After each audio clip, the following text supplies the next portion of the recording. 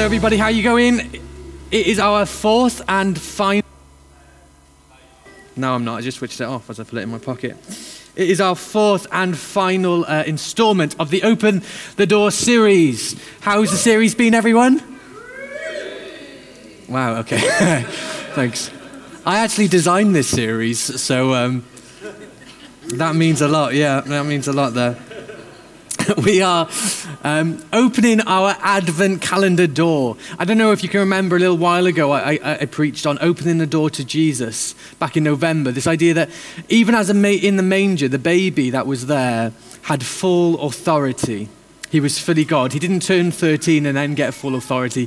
He was fully God and with full authority there as a baby in the manger. And then Pastor Nigel officially kicked us off as he spoke to us. Can anyone remember what he spoke on? Opening the door to love. That was last week. First one. Joy is this week. Hope and peace. Yeah, there we go. I was listening. I've got them all. So...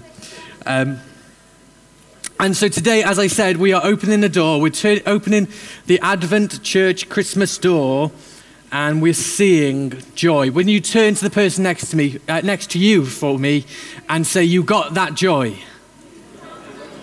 Now say it with a smile on your face, like you mean it. You got that joy. We are a day away from Christmas. Anyone excited? Yeah, come on. I love Christmas. What's your favourite things about Christmas? Anyone shout them out quick? I just heard words. I didn't hear a single thing there.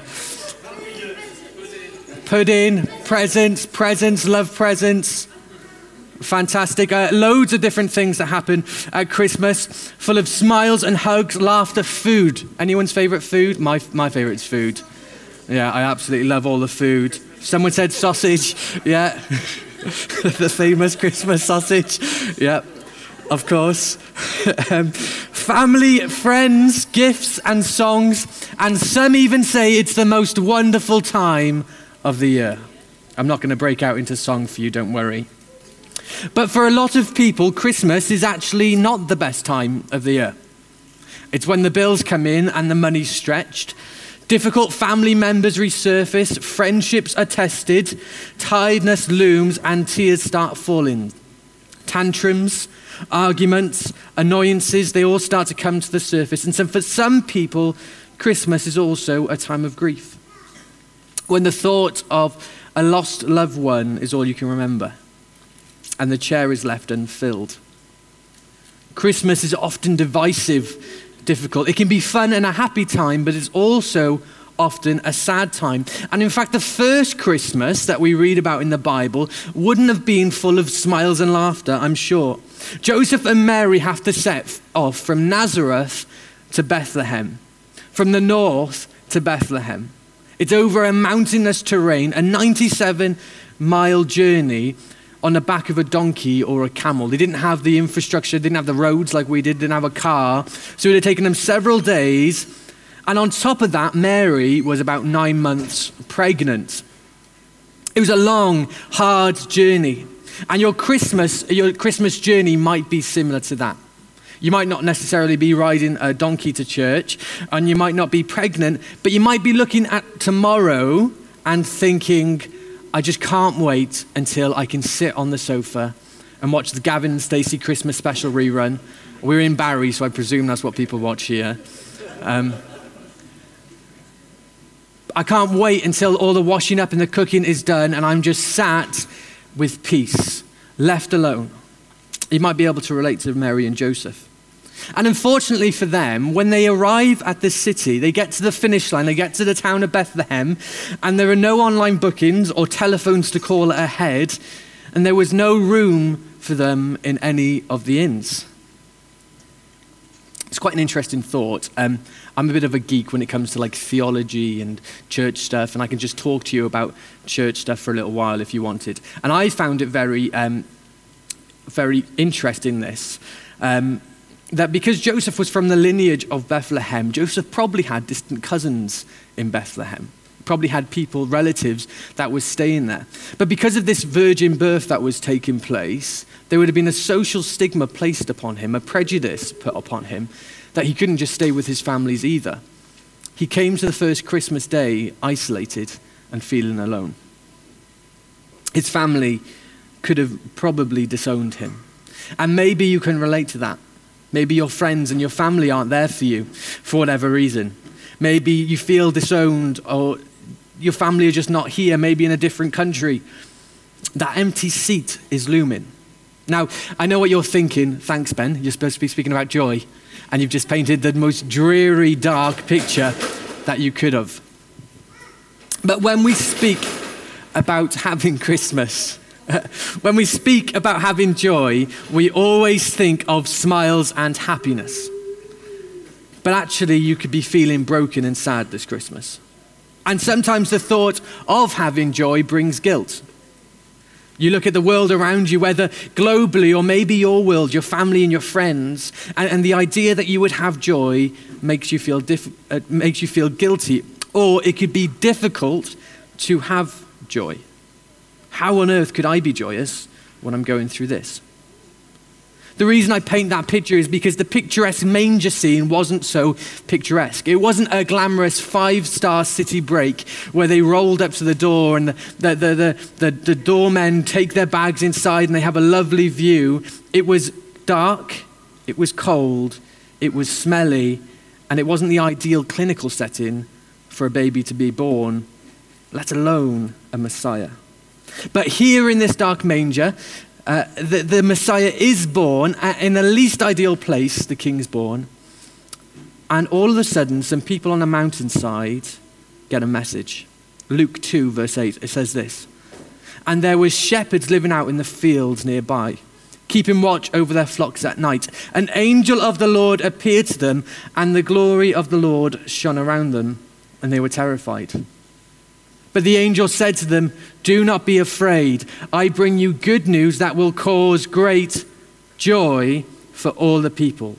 Today in the town of David, a Savior has been born to you. He is the Messiah, the Lord. This will be your sign.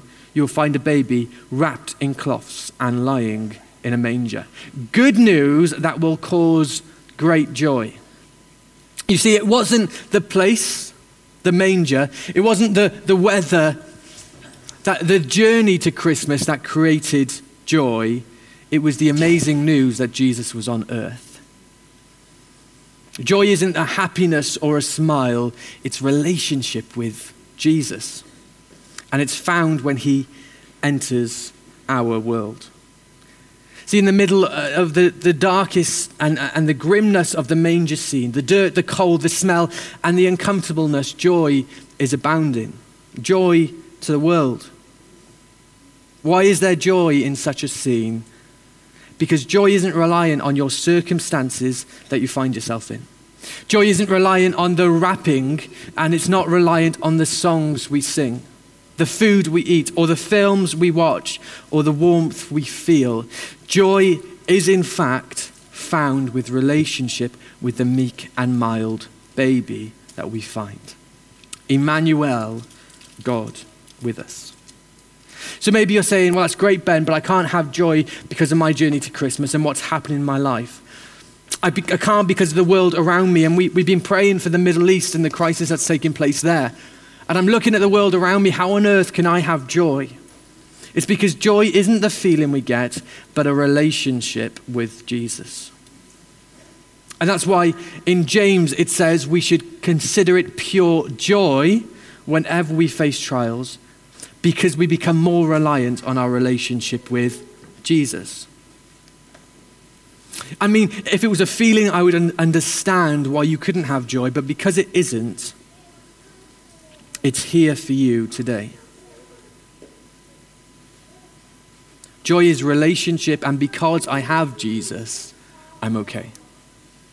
When the whole world is against me, I can get through the day. Psalm 30 says, your weeping may last a night, but joy comes in the morning. The struggle that you find is real. And I'm not trying to negate that. I'm not trying to say it's not real. The struggle you might find is real. But so is the Jesus that we find in the manger who came to save the world. So this Christmas Eve, will you open the door to joy?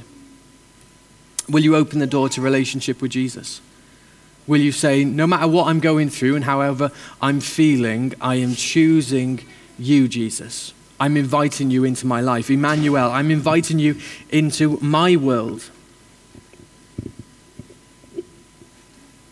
Will you open the door and let Jesus come in today? We're gonna pray. I think David's going to come up and maybe Becky as well. Becky might be busy. So, anyway, we're going to pray. And I wonder if you can stand with me. We're all going to stand. And I'm going to open the opportunity for you to open the door to joy this Christmas. We're going to all close our eyes, if that's okay.